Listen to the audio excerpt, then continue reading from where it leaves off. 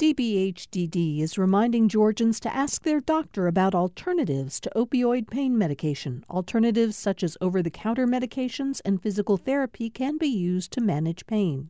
More information at opioidresponse.info. Thanks for listening to the Political Rewind podcast. Be sure to like and follow us and rate us on Apple, Spotify, or wherever you get your podcasts.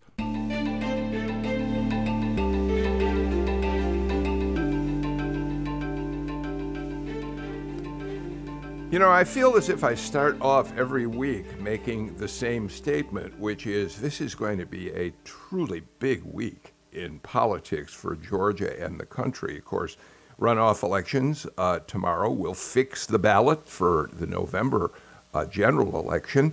But just as important, if not more so, tomorrow Georgia takes center stage when Brad Raffensperger testifies, presumably about the phone call from Donald Trump and other ways in which the former president tried to pressure him and Gabriel Sterling, who will also be there, his chief lieutenant, into going along with his efforts to overturn the result of the Georgia election. So a lot to talk about. Georgia at the center of a lot of very important news this week. So let me introduce the panel right away and get going, starting with Patricia Murphy, my Monday partner on the AJC. You read Patricia's column on Wednesdays and Sundays in the newspaper, and of course she oversees The Jolt at AJC.com. Hi, Patricia. How are you doing? I'm doing great. Thank you. Glad to have you here. Rick Dent is back with us. Rick Dent is the vice president of Matrix Communications, a government relations firm, but Rick's been in politics for a very, very long time. Going back to his days in Alabama with, I think, is Don Seligman the last Democratic governor of Alabama? Is that right, Rick, when you were there with him? He was, and the only one since George Wallace. Yeah, oh, okay, thank you. Oh, there you go. There's a famous Democrat for you. And Rick went on to work with Zell Miller as his communications director when Zell was governor here in Georgia. Andra Gillespie, professor of political science and director of the James Weldon Johnson Institute for the Study of Race and Difference at Emory University, with us as well. And Andra, I saved you for last for a very specific reason. I'd love to ask you, as in your role as director of the James Weldon Johnson Institute, here we are today for the first time commemorating Juneteenth as both a national and a Georgia state holiday. And I use the word commemorate intentionally because I think there are a lot of people who think celebrate is just an inappropriate word. But I would love for you, if you don't mind, take a minute or so to tell us what the significance of this day is as a holiday in both the state and the country. Well, it is an acknowledgement of the fact that there was slavery and that it had to be ended. To the extent that it can be celebrated, it celebrates the agency and the freedom that slaves in Texas sort of walked into once they were finally told 2 years later about the Emancipation Proclamation, and how they were told 2 months after the surrender at Appomattox that the Civil War was over. And so, I think that there's a lesson there to be told about misinformation.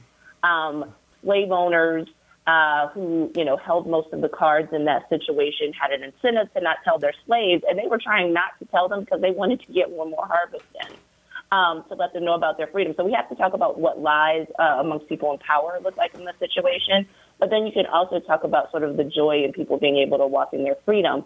As we get used to celebrating this as a national holiday, I think the traditions are going to have to come around. So people in Texas and part of that Texas diaspora have been celebrating this, for generations. Mm-hmm. But, I think the big thing that we have to think about now is, do we turn this into a Hallmark holiday, one where, you get a white sale out of it, or do we actually take this seriously to celebrate African-American culture? And so there's a lot of concern amongst a lot of, blacks who are kind of in the public sphere about whether or not this is going to end up becoming something that's commercialized.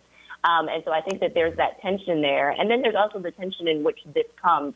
So we get Juneteenth, as a result of the protest for racial justice in 2020 after the death of George Floyd. And while a holiday is great, there are people who actually want real substantive legislation to try to ameliorate racial discrimination in all aspects of American society, and, in criminal justice in particular. So, this is a step. It's an acknowledgement. It is incomplete. I think it shows the limits of symbolic politics, and I think we all have to figure out how we're going to acknowledge and recognize this day going forward. And we're in the process of watching those traditions emerge. Thank you for those comments. For those of you who were not with us on Friday, we did a special hour on Juneteenth talking about the history and what led to our being at a point where we're now commemorating the day, but also talking about a promise unfulfilled and all that needs to be done, which essentially Andra refers to as well. So if you haven't heard that show, you can go back, and it's on our website, at gpb.org, and it's also on our podcast, so it may be worth your while. Okay, so Patricia, let's move right into talking about the runoffs. And I'd like to start with the Democratic side, because Stacey Abrams made an interesting decision. She's decided that she wants to jump in and make endorsements in several key down-ballot statewide races.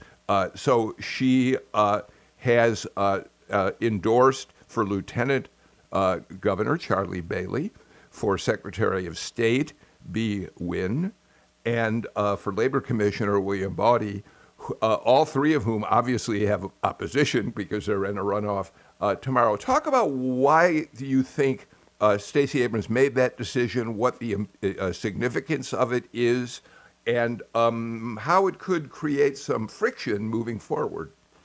Well, I think it's very significant because it's the first time we're seeing her really put her own political capital on the line for other statewide candidates and really exert herself visibly. Now, she has been working behind the scenes quite a bit and, in fact, was part of the group to get Charlie Bailey to move into that lieutenant governor's race for the Democrats, and thereby clearing the way for Jen Jordan to have that attorney general's race by herself on the Democratic ticket.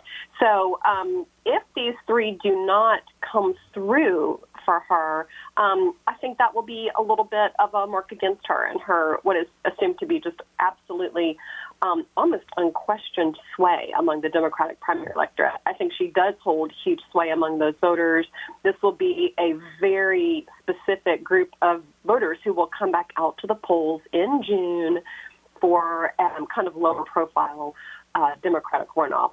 So that's going to be the very group that is really plugged into the state Democratic apparatus and probably pays quite a bit of attention to what Stacey Abrams has to say. I think it's interesting, especially in the lieutenant governor's race and in the Secretary of State's race, she has endorsed against black candidates. And that is only to say, I think she is so associated with being such an iconic black woman in politics that I feel like it takes her the next step further to be sort of a power player in politics beyond the symbolism, but to the real power of what's involved in the race that she's running. Rick, you have run a lot of campaigns over the years, and some of them, I'm sure, have been low turnout elections that you had to struggle with. We imagine tomorrow turnout is going to be very low. I think, if you think I'm wrong, please tell me. So in a very, very low turnout race, you would imagine, yes, that Stacey Abrams' endorsement could motivate voters, or no? You would think that. Patricia's right. You expect those who come out in a runoff situation to be a little bit more knowledgeable.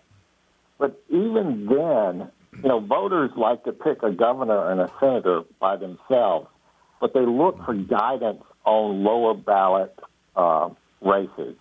And so an endorsement of that type, you would think would have a major influence on those outcomes. Maybe not. The other influence should be that the biggest voting bloc that's going to be in the Democratic primary is African American.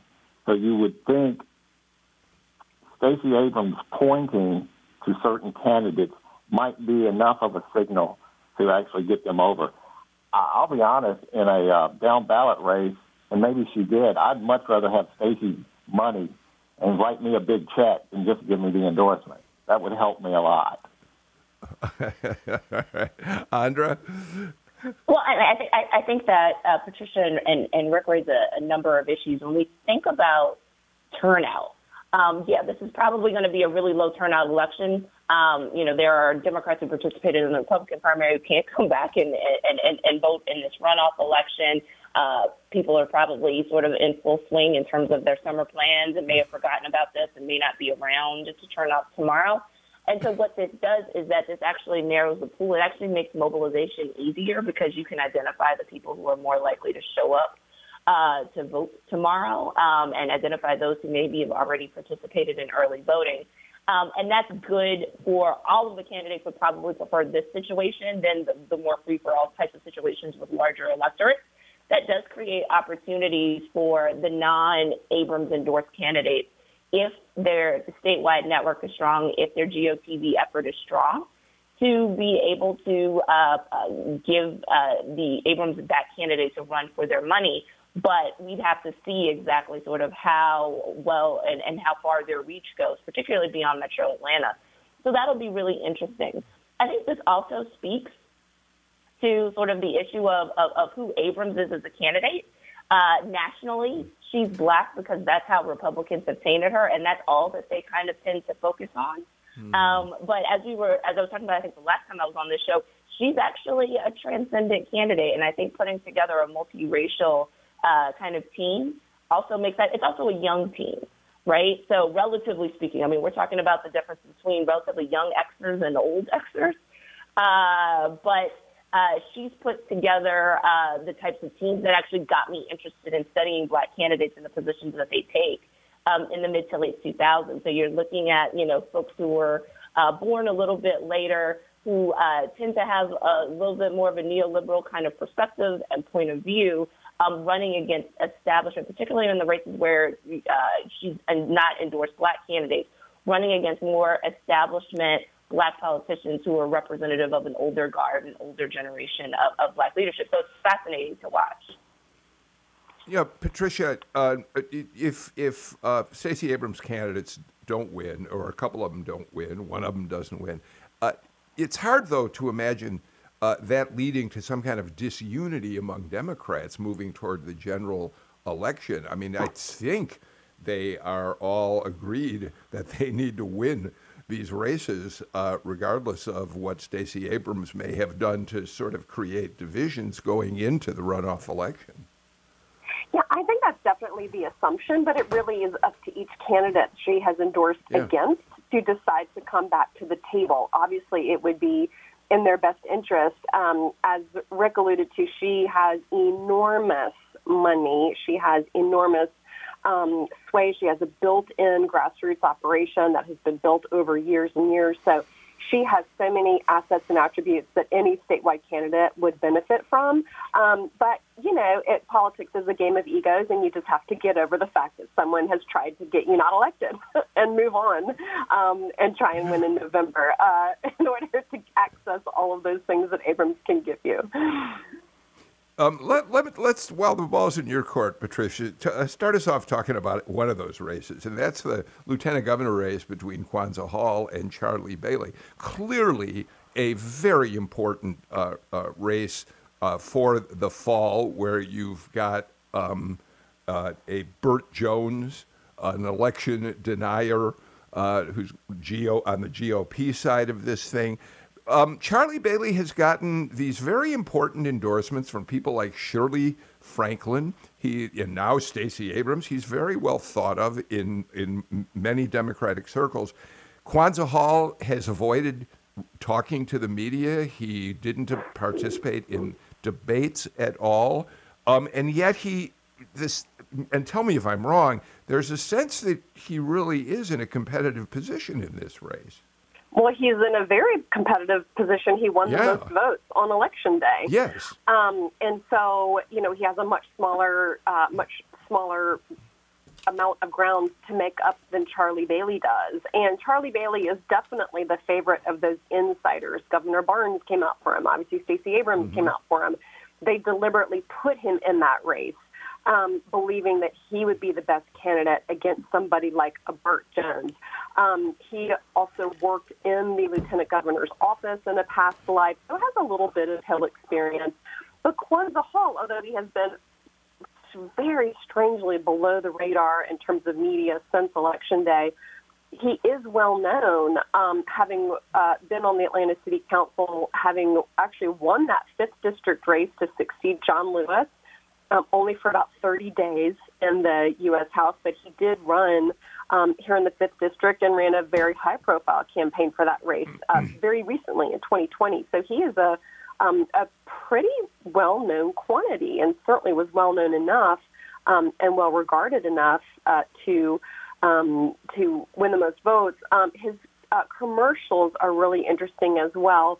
Talks quite a bit about directing state resources and contracts to minority contractors, and is making a very clear play for African-American voters, who obviously fueled his win in the 5th district race as well. So Charlie Bailey focuses more on his role as a former prosecutor, and although he also ran statewide in 2018, ran for Attorney General, and finished just a hair behind Chris Carr. So did win a lot of votes, but those lower ballot races, as Rick said, really tend to be sort of swept across the finish line rather than fueled across by people who actually know who you are. So it's fascinating. But Kwanzaa Hall, in a weird way, seems to have the momentum on this one. Rick? I know in the Attorney General's race, there's a white candidate. I think Charlie Bailey is really important to the ticket. When I look at anything we talk about, issues, public policy, I only look at it in one way. What gets me the most votes and what takes votes away from my opponent? Charlie Bailey, I think, is important to Democrats for two reasons. Number one, it's math. No matter how much money Democrats have, no matter what kind of turnout they get, they have to win a certain percentage of white voters or they cannot win statewide, period. It's math. Number two, I don't think Democrats want to look like they have abandoned white support in voters.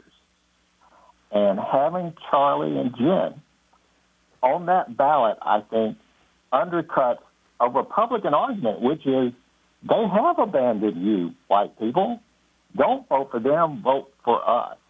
And so from a purely math perspective and political perspective, I think Charlie is really important in terms of being on that ballot for Democrats. Andra, weigh in on that. That's what I was referring to when I talked about Abrams being more transcendent, and I think a lot of people give her credit for being, right? And she's also being particularly strategic here in terms of not pigeonholing herself by saying, she only supports black candidates because they're black.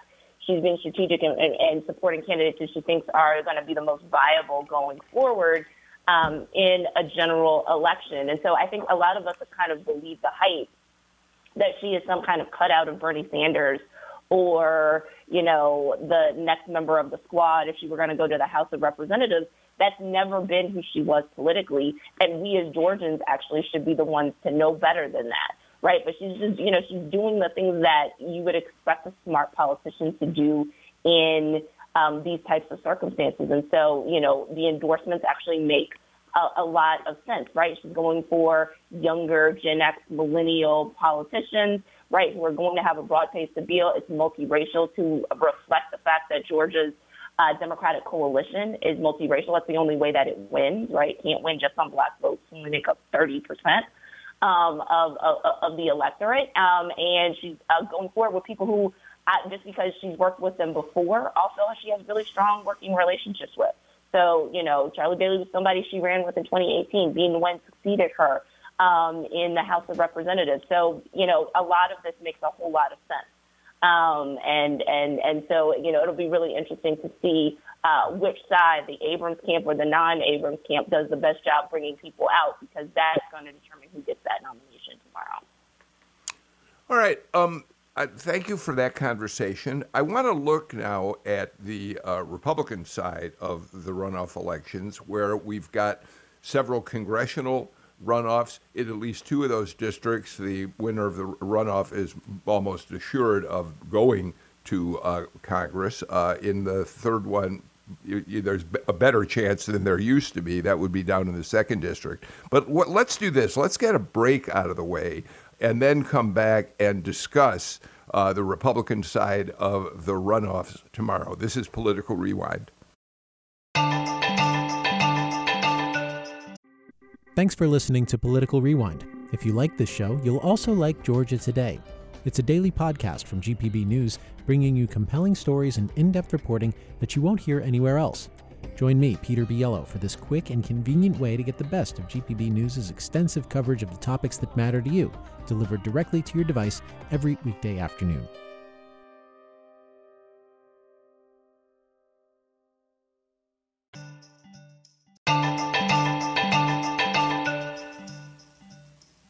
Andra Gillespie, Rick Dent, and Patricia Murphy join me for this pre-runoff election day edition of Political Rewind. Patricia, so we've got three runoffs in congressional races on the Republican side, the 10th, the 6th, and the 2nd.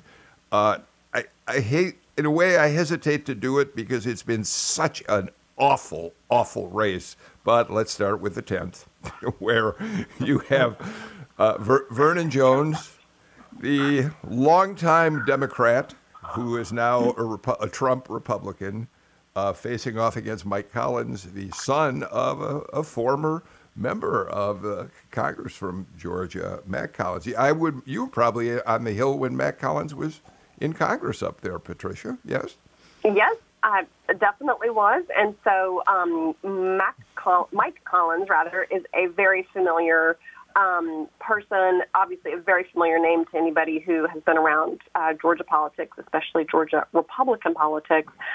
But this race has just gotten unbelievably nasty, specifically because, and I think this happens quite a bit, when you have two candidates with similar political profiles and political promises to voters, you start to really look to make those contrasts and, in some cases, attacks on personal issues and personal backgrounds. And Vernon Jones has been an absolute feast, if you will, for the Mike Collins campaign to go in and pull out the fact that he was a Democrat until very recently, that he voted against the heartbeat bill, but then also has gotten into quite a bit of his legal problems, legal issues. And the Collins campaign and his super PAC supporting him have also just been overtly racial, discussing, actually just calling Vernon Jones a radical anti-white racist, and also really just insinuating quite a bit about Vernon Jones, saying that he has an alternative lifestyle, has never been married, has no children. And these are mailers that are showing up in 10th District mailboxes every day. Huge, glossy. A lot of them have the Collins campaign on them. They're paid for by the Collins campaign in many cases. And so it is just an overtly ugly, aggressive race that is to counter the Donald Trump endorsement down there, and also to get voters' attention. Again, it's going to be a very low turnout. And so you want to both get your own voters out and depress any potential vote for the other guy. And that's what's going on here. So I know, Andra, a couple times on the show, you as the political scientist have cautioned us not to read too much into any one race where Donald Trump endorsed a candidate has won it. You're more interested in the overview that you'll get after all of the primaries are over with. That said, we do have a Vernon Jones Trump endorsement here, although Trump has not seemed to play much of an active role in promoting Vernon Jones. So what do you imagine the impact of a Trump will be in that very conservative district, which, by the way, is the district where Brian Kemp votes? And he, of course, has endorsed Mike Collins. Andra? So, I think the Trump endorsement got Vernon Jones into that runoff. Under normal circumstances, he shouldn't have been a top 2 finisher in a district he doesn't live in and has no connections to. And the fact that, he, is a former Democrat until recently and has all kinds of skeletons in his closet. They weren't even in his closet. They were just strewn all over the room and everybody knew about them.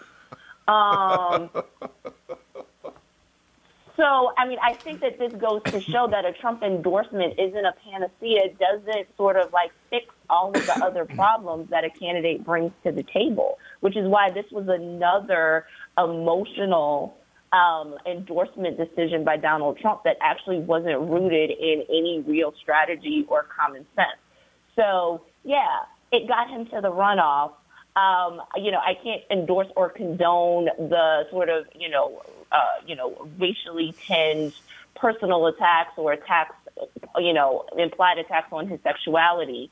But, it's just the idea that, Vernon Jones can't overcome all of the problems that make Jones such a controversial and problematic figure. And there was no way that a Trump endorsement was going to clean all of that up. And, we'll see what happens tomorrow. But, at the end of the day, we'll probably say the other fundamentals matter. Endorsements help. But if you've got other problems against you, like people think you're difficult to work with, you've had all kinds of legal challenges running against you, you used to be part of the other party, and you have a habit of doing and a pattern of opportunistic behavior that most people roll their eyes against, yeah, that makes you a weak candidate. And that's probably why you lost more so than, Donald Trump endorsed you. And that doesn't seem to play well here in Georgia. I had read that the Trump PAC had only spent about $10,000 on Vernon Jones' behalf. So I think that's a signal right there that he's probably not really involved. Now, here's what I love about this race. God, I said rape because I was about to talk about rape whistles. The fact that the Collins campaign put out rape whistles with Vernon Jones' name on it is absolutely, y'all going to hate me for this, brilliant. It's just absolutely brilliant. But what I love about this Republican primary is this. Okay, maybe there were a rape allegation. That doesn't disqualify you. He's a racist. Nope, that doesn't disqualify you. Oh, no, he's a Democrat. Oh, hell, no, don't vote for him. Not a Democrat. That's what I love about that race. That's what I love about that race. Rick, I thank you for that insight. And look, that's why talking about this race is just, it feels dirty to even talk about it. But the fact of the matter is it's unfolding, and we can't ignore it completely. Although, Rick, I do have to say that it takes me back a long way in politics. I remember covering the Gary Hart campaign in 1987 when it was shocking that it became a public issue that Gary Hart had a habit of he was a philanderer, and we were all dumbfounded that would become an issue back in the olden days of politics, Rick. That's right, and he was the first to be written about by mainstream media. Exactly. All right. Well, we'll watch how that race unfolds. What about the 6th District, Patricia, where you've got emergency room physician Rich McCormick back to try to win the opportunity to be in the general election against Jake Evans. And once again, here's a race where Trump is weighed in. Jake Evans, the son of Randy Evans, who is a very, very prominent attorney involved in conservative Republican politics. He was Newt Gingrich's attorney for a very, very long time. How is that race shaping up? Well, I think the most important thing to know about this race are the district lines that have been redrawn to create this race. It was redrawn by the General Assembly and redistricting this year, and so it has gone from Lucy McBath's stronghold to something that will most likely be represented by a Republican after Tuesday, and that takes the Georgia delegation from 6 to 8 to 5 to 9, a 5-9 split from Republicans to Democrats. This was drawn expressly for that purpose. So you have the competition for this race in the Republican primary, not in the general election where it's been decided the last 2 cycles. And so you have Jake Evans, He's an attorney. He's the son of Randy Evans, as you said, very high-profile Republican national fundraiser, very close with Donald Trump. And this has been just a race the entire time to get that Trump endorsement for Jake Evans, really by his dad. The effort being made there, it's the only way you can say it. His father has put hundreds of thousands of dollars into a super PAC supporting Jake Evans.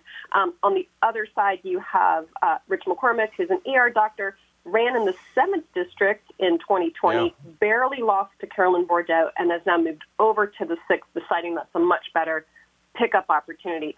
Both of these guys are incredibly conservative. Jake Evans is just unapologetically MAGA at every twist and turn. I would say Rich McCormick has been a little bit more nuanced in his approach to how conservative can a person get. But it's a run to the right in this race, which is fascinating for a district that had been known until 9 months ago as the example of a district turning from red to blue and becoming more diverse and thereby giving Democrats an opportunity, which has been erased by the General Assembly this year. Yeah, and now it is quite likely that the winner of that runoff goes on to Congress in the fall. It's a Republican district. I want to talk about the second in a minute, but Andra, I didn't give you a chance. You were interested in the conversation that I was having with Rick about all these charges of Vernon Jones allegedly having been a rapist at one point, and I think you wanted to add something to that, and I want to give you that chance before we talk about the second. Oh, yeah, no, I didn't add anything to that. I think one of the things, I do want to talk about the 6th district. Okay. Yeah, I mean, I think, one of the things that is interesting is that, of course, in a primary, you would expect that there would be a run to the right to talk about people's Republican bona fides. But I think what's so shocking here is just the idea of the way that the word rhino gets bandied about, even when it's completely inappropriate to do so. So the idea that Jake Evans would go after Rich McCormick and say that he's a rhino because he has support from people in the American Medical Association in his professional field, and he has support from other doctors, is just crazy because, I mean, yes, even though the AMA supported Obamacare, right, this is not sort of a position where you would be like, therefore, he clearly can't be a good Republican, right? He's got to be a good doctor professionally, and so he's got to maintain good relationships with people in the AMA. So, I mean, I just think sometimes the logic to which people are trying to sort of besmirch the reputations of their candidates is actually somewhat crazy in these circumstances. And, given the fact that Jake Evans has the Trump endorsement, it's the same problem that David Perdue faced. You can call Brian Kemp a rhino all you want, but that doesn't make it true. And I think the same thing has been true here. And I think it's actually been really interesting to talk or to see some of the ads in the 6th district where Evans is bringing up culture war issues where clearly they are on the same side of the issue. But he's tried to paint McCormick in colors that actually do not reflect where he thinks. And so I think the big question is whether or not voters in the district actually buy that, and can see through that.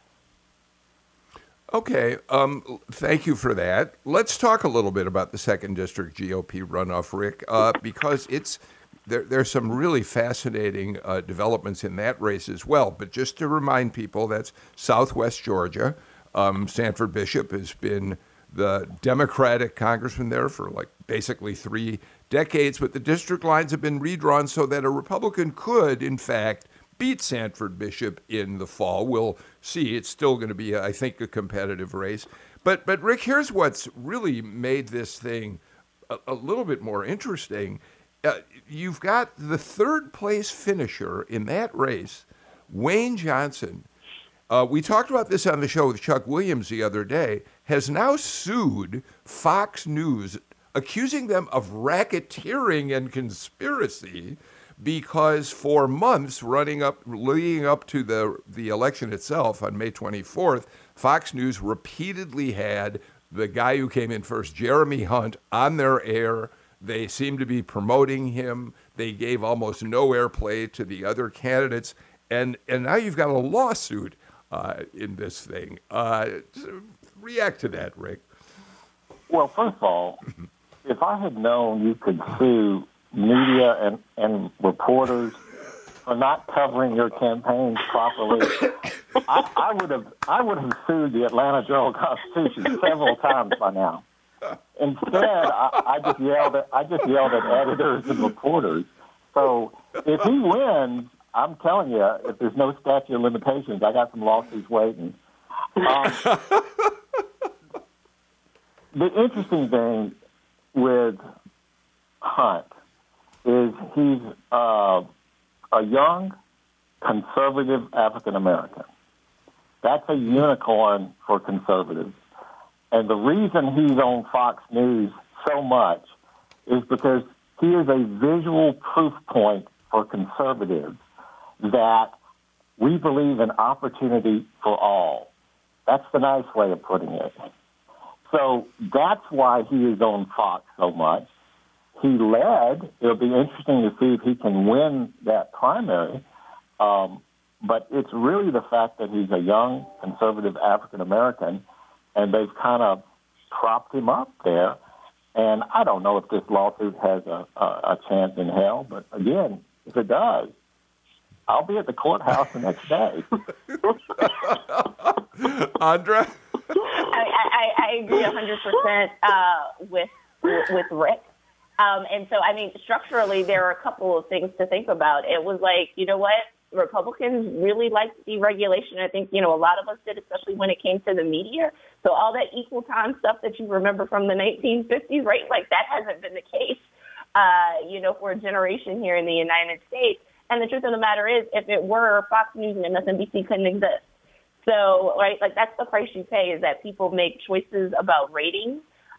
People make choices about who picks up the phone. People make choices about who knows, like, the right producer.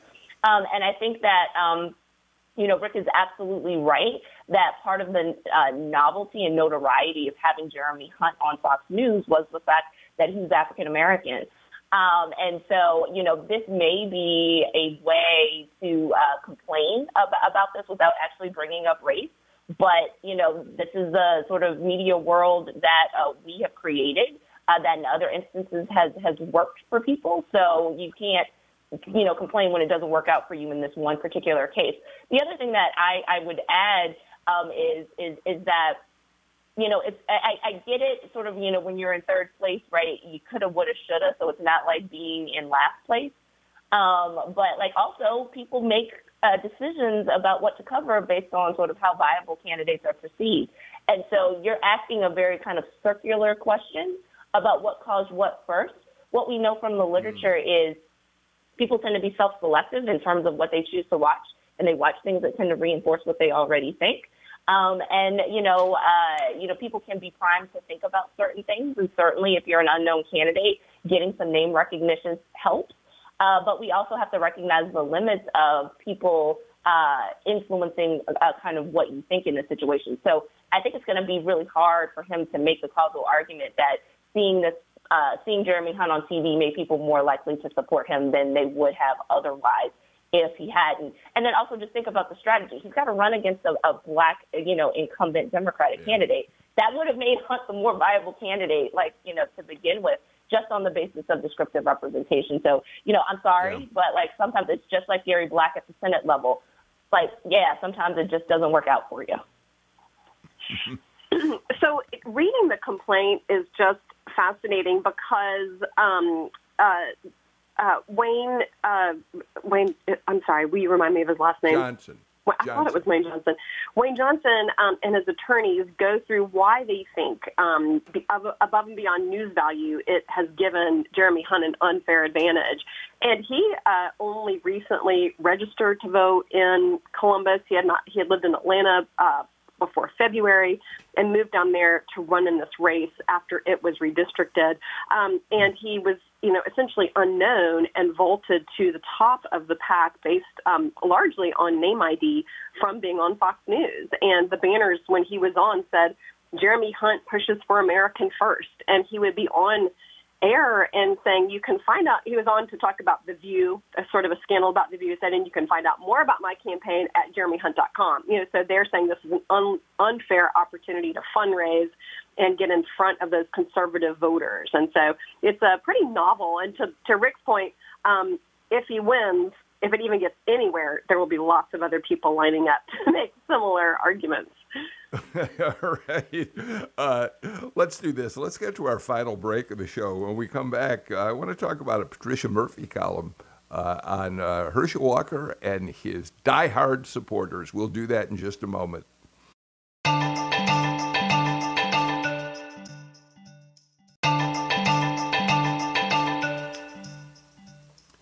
Patricia Murphy, I think it's your most recent column, Political Insider column. You write about Herschel Walker, and I thought your lead was particularly good. And here's what you said. One fact about Herschel Walker is true. Republicans have no idea who they just nominated in the GOP primary to run against U.S. Senator Raphael Warnock in November. And you're speaking to the fact that we have seen one revelation after another about Herschel Walker's personal life. Now we know that not only did he have a second son that we hadn't known about until very recently, but two more children beyond that have emerged. But the point of your column is you have seen no evidence in your conversations with Republican voters that has any impact on how they feel about him as a candidate.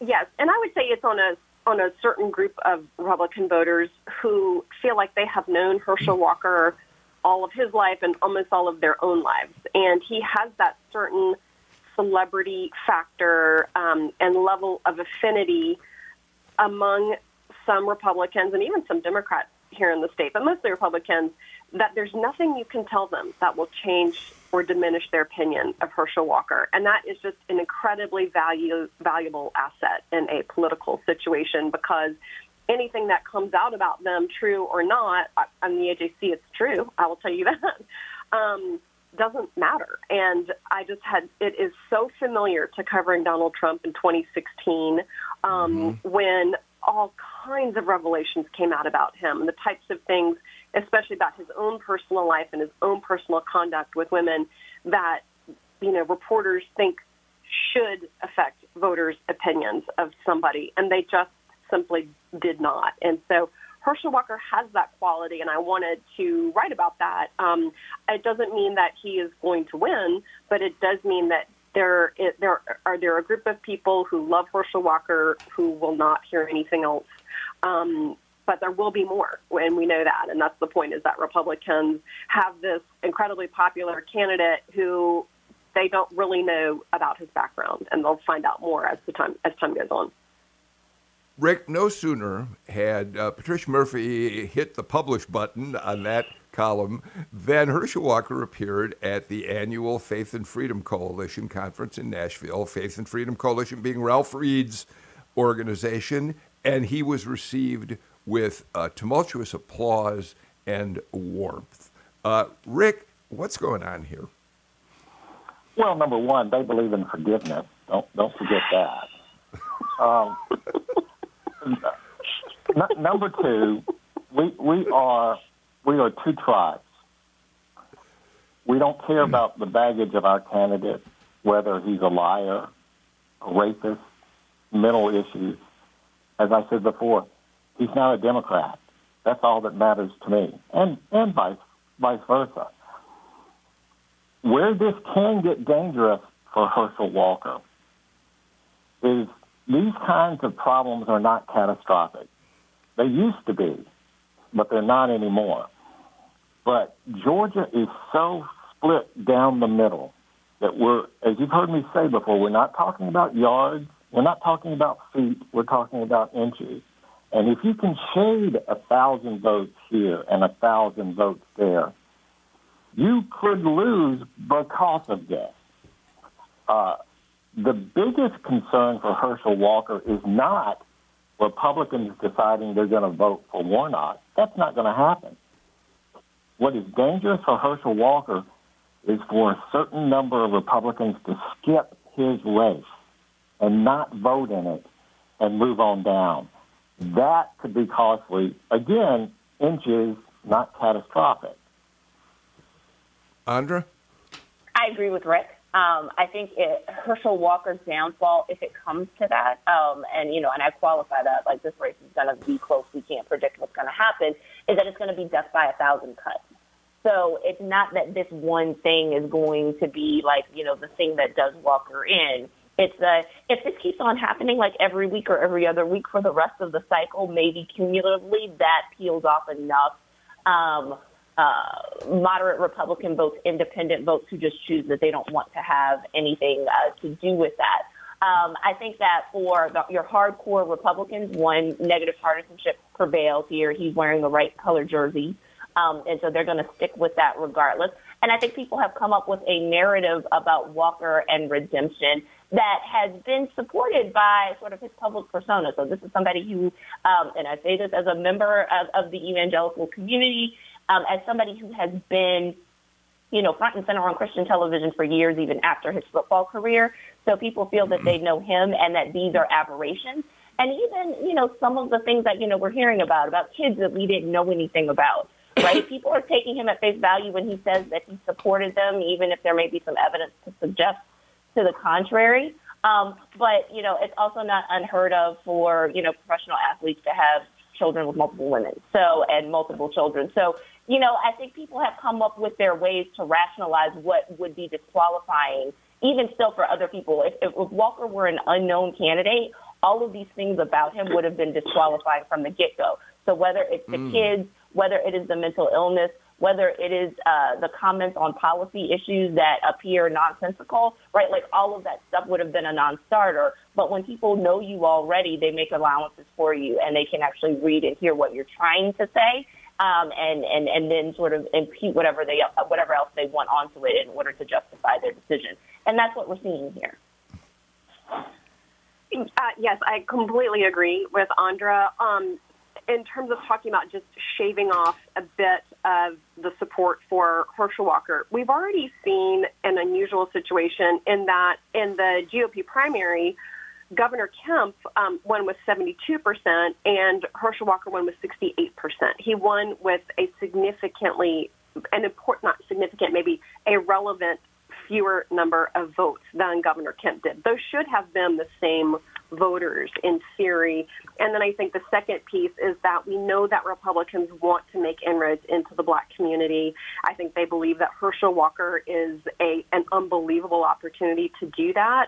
But when you have Herschel Walker criticizing the Black community and Black fathers in particular for being absentee fathers, which he has done on many occasions, while also having this in his background and not being transparent about that, Democrats think that hurts him immensely among Black voters who would have been open to supporting him.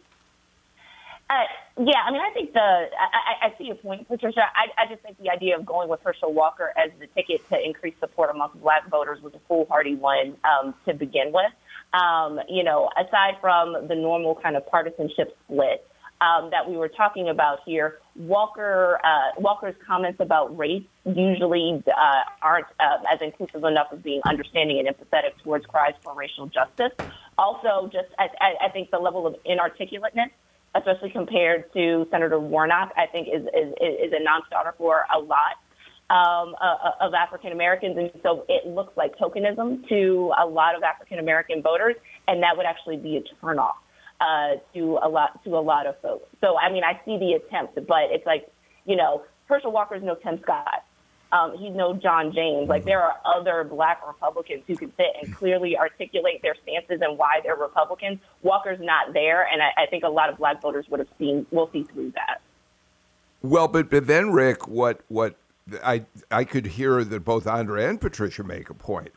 Georgia Republicans got to start somewhere to find an African-American who may be a palatable candidate for them. And Walker may be a very perfect vessel, but what do they have? Who do they have? Well, but it's also like taking the easy way out. Okay, let's get Herschel Walker. If they really want to attract African-American voters, and if they really want to expand their tent, it's really about policy. Support those programs and policies that widen your tent. And they don't show any inclination of doing that. So the easy thing is, all right, let's put up Herschel Walker. And what the danger is for them is, okay, we lost the race we should have won. Again. That's the problem. Okay, thank you for that. We are going to not get to talking about Brad Raffensperger and Gabe Sterling's testimony tomorrow before the January 6th committee because, unfortunately, we're just about out of time. But we know that they will be there. We know certainly that we're going to hear the story again of the phone call, the infamous phone call in which Trump asked Raffensperger to find 11,000 plus votes. And we'll be talking about it more on the show tomorrow and certainly in the aftermath of the hearing on Wednesday's show. So I'm sorry today we're not going to get more into it because I'd love to have heard these three on that subject. And when I say these three, I'm talking about three of our favorite panelists, Professor Andra Gillespie, Rick Dent, and Patricia Murphy. Thank you for a really wonderful conversation on today's show, all three of you. I want to take just a quick moment to congratulate my colleagues at Lawmakers, the longest-running TV show in Georgia history. Donna Lowry is now the host and has been for some time, and they won an Emmy for their work just over the weekend, and I congratulate them. The notion that a public affairs show about politics would win an Emmy tells you a lot about how important politics have become in people's lives these days. So congratulations to all of you at Lawmakers. That's it. We are completely out of time for today's show. We'll be back tomorrow with another edition of Political Rewind. Until then, I'm Bill Nigut. Please take care and stay healthy. Bye-bye, everybody.